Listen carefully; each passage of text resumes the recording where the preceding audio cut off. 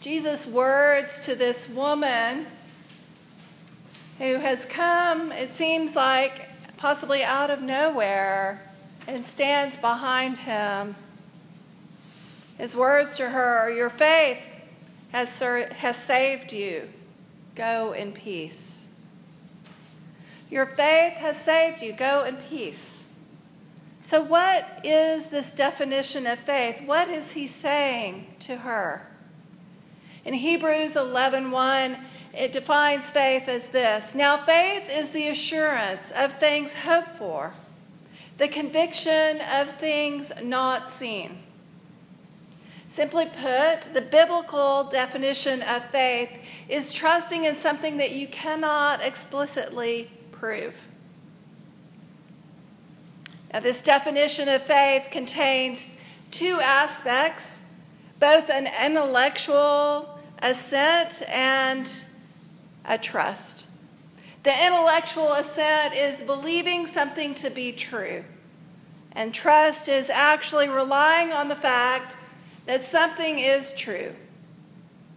Very often a chair is used to help illustrate that, so I've pulled my chair out here for you to just have Exhibit A. Intellectual assent is recognizing that a chair is in fact a chair and agreeing that it is designed, if done well, to support a person who sits on it. But trust, which is that faith in action, is actually sitting in the chair. So understanding those two aspects of faith is crucial. There are so many people that believe certain facts about Jesus Christ, many people who will intellectually agree with the facts that the Bible declare about Jesus. But knowing those facts to be true is not what the Bible means by faith. The biblical definition of faith requires both the intellectual assent to the facts and the trust in the facts. Believing that Jesus is God incarnate who died on the cross to pay the penalty for our sins and that he was resurrected is not enough. Even the demons believe this about God. And they believe those facts, as we hear in James 2:19. But most personally and fully, we must personally and fully rely on the death of Christ as the atoning sacrifice for our sins. We must sit in the chair of the salvation that Jesus Christ has proved and provided. This is saving faith. The faith of God requires of us for salvation is belief in what the Bible says about who Jesus is and what he's accomplished, and fully trusting in Jesus for that salvation, knowing that it is done, it is finished in his death and resurrection. Biblical faith is always accompanied by repentance. Now, the woman in our story who's anointed his feet, he says to her, your faith has saved you. Go in peace. You see, her faith and belief that Jesus is the one who forgives sins is in fact what drove her to him. Very possibly she'd been hearing the stories of his call to others to repentance, and she trusted in his forgiveness. She trusted in the biblical prophecies that said that one would come that would forgive even your sins.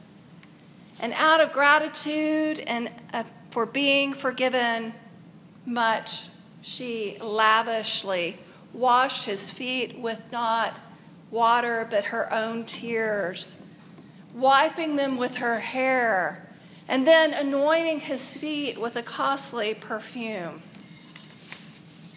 Radical grace.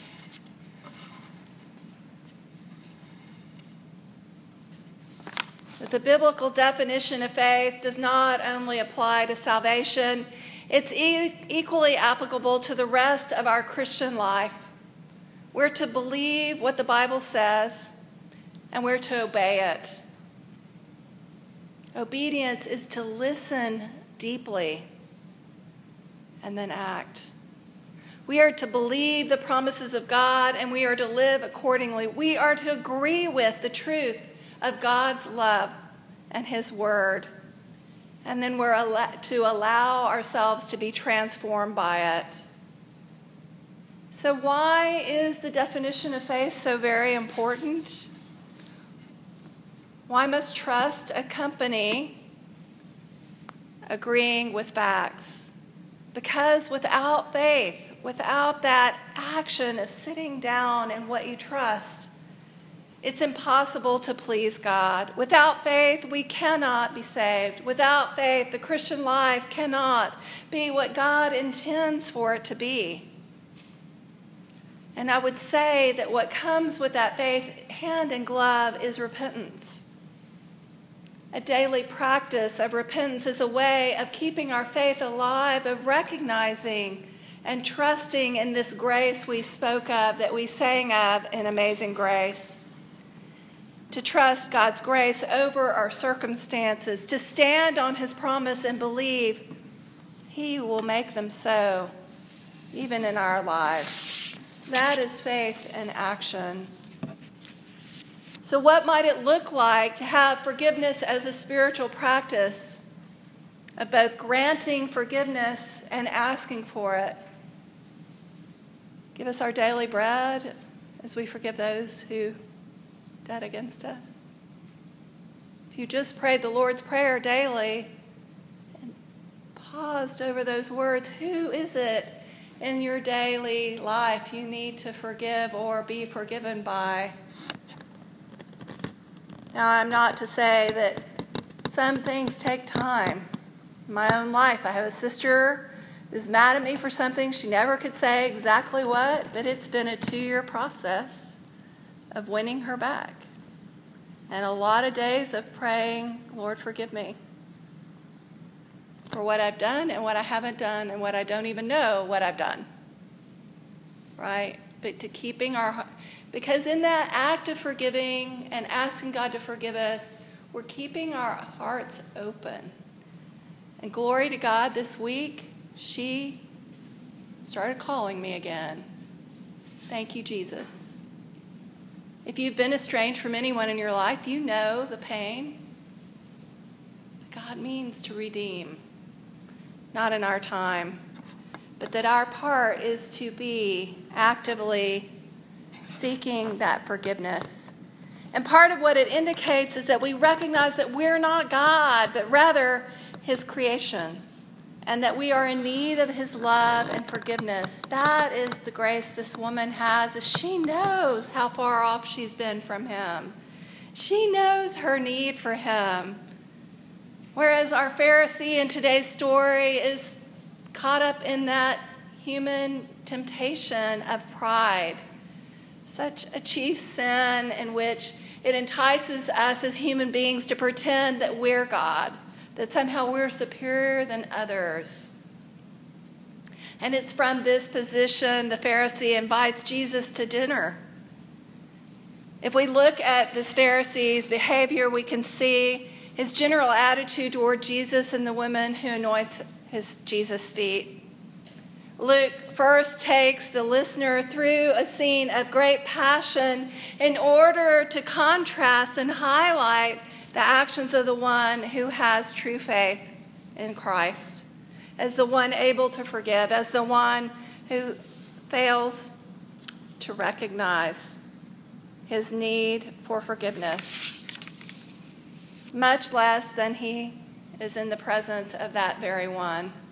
The Pharisee does not see Jesus for whom he truly is. Much is at play here in knowing the cultural customs and what is expected as common courtesy and social hospitality.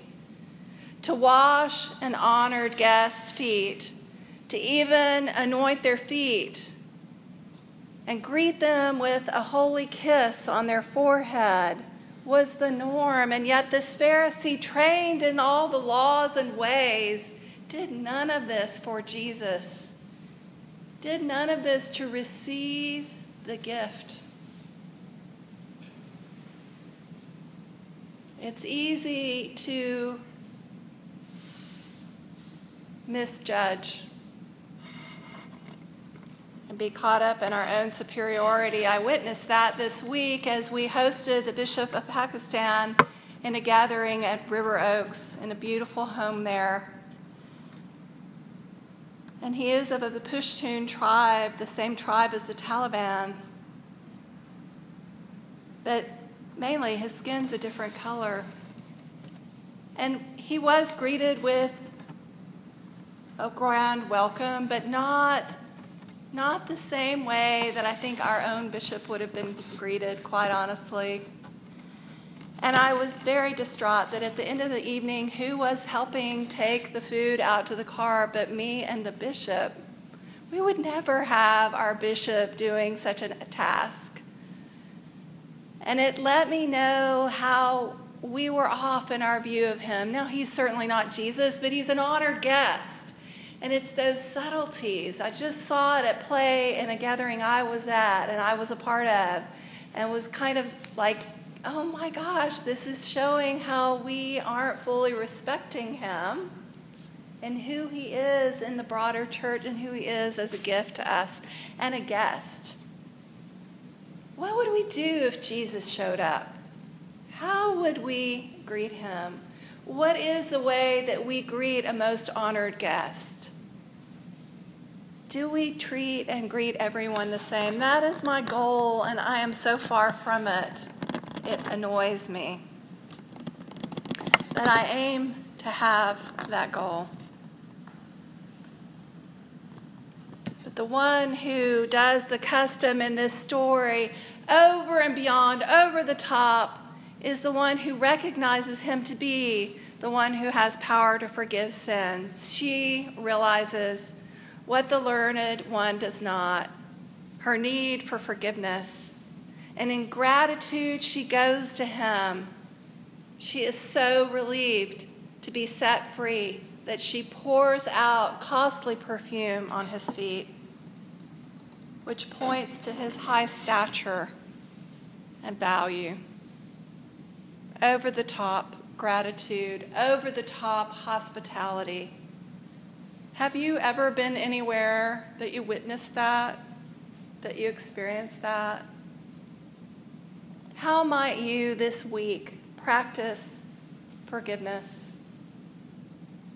Because in practicing it, we make room for this Holy One, and we make room for gratitude to bubble forth in our lives. And in that, we find peace. Amen.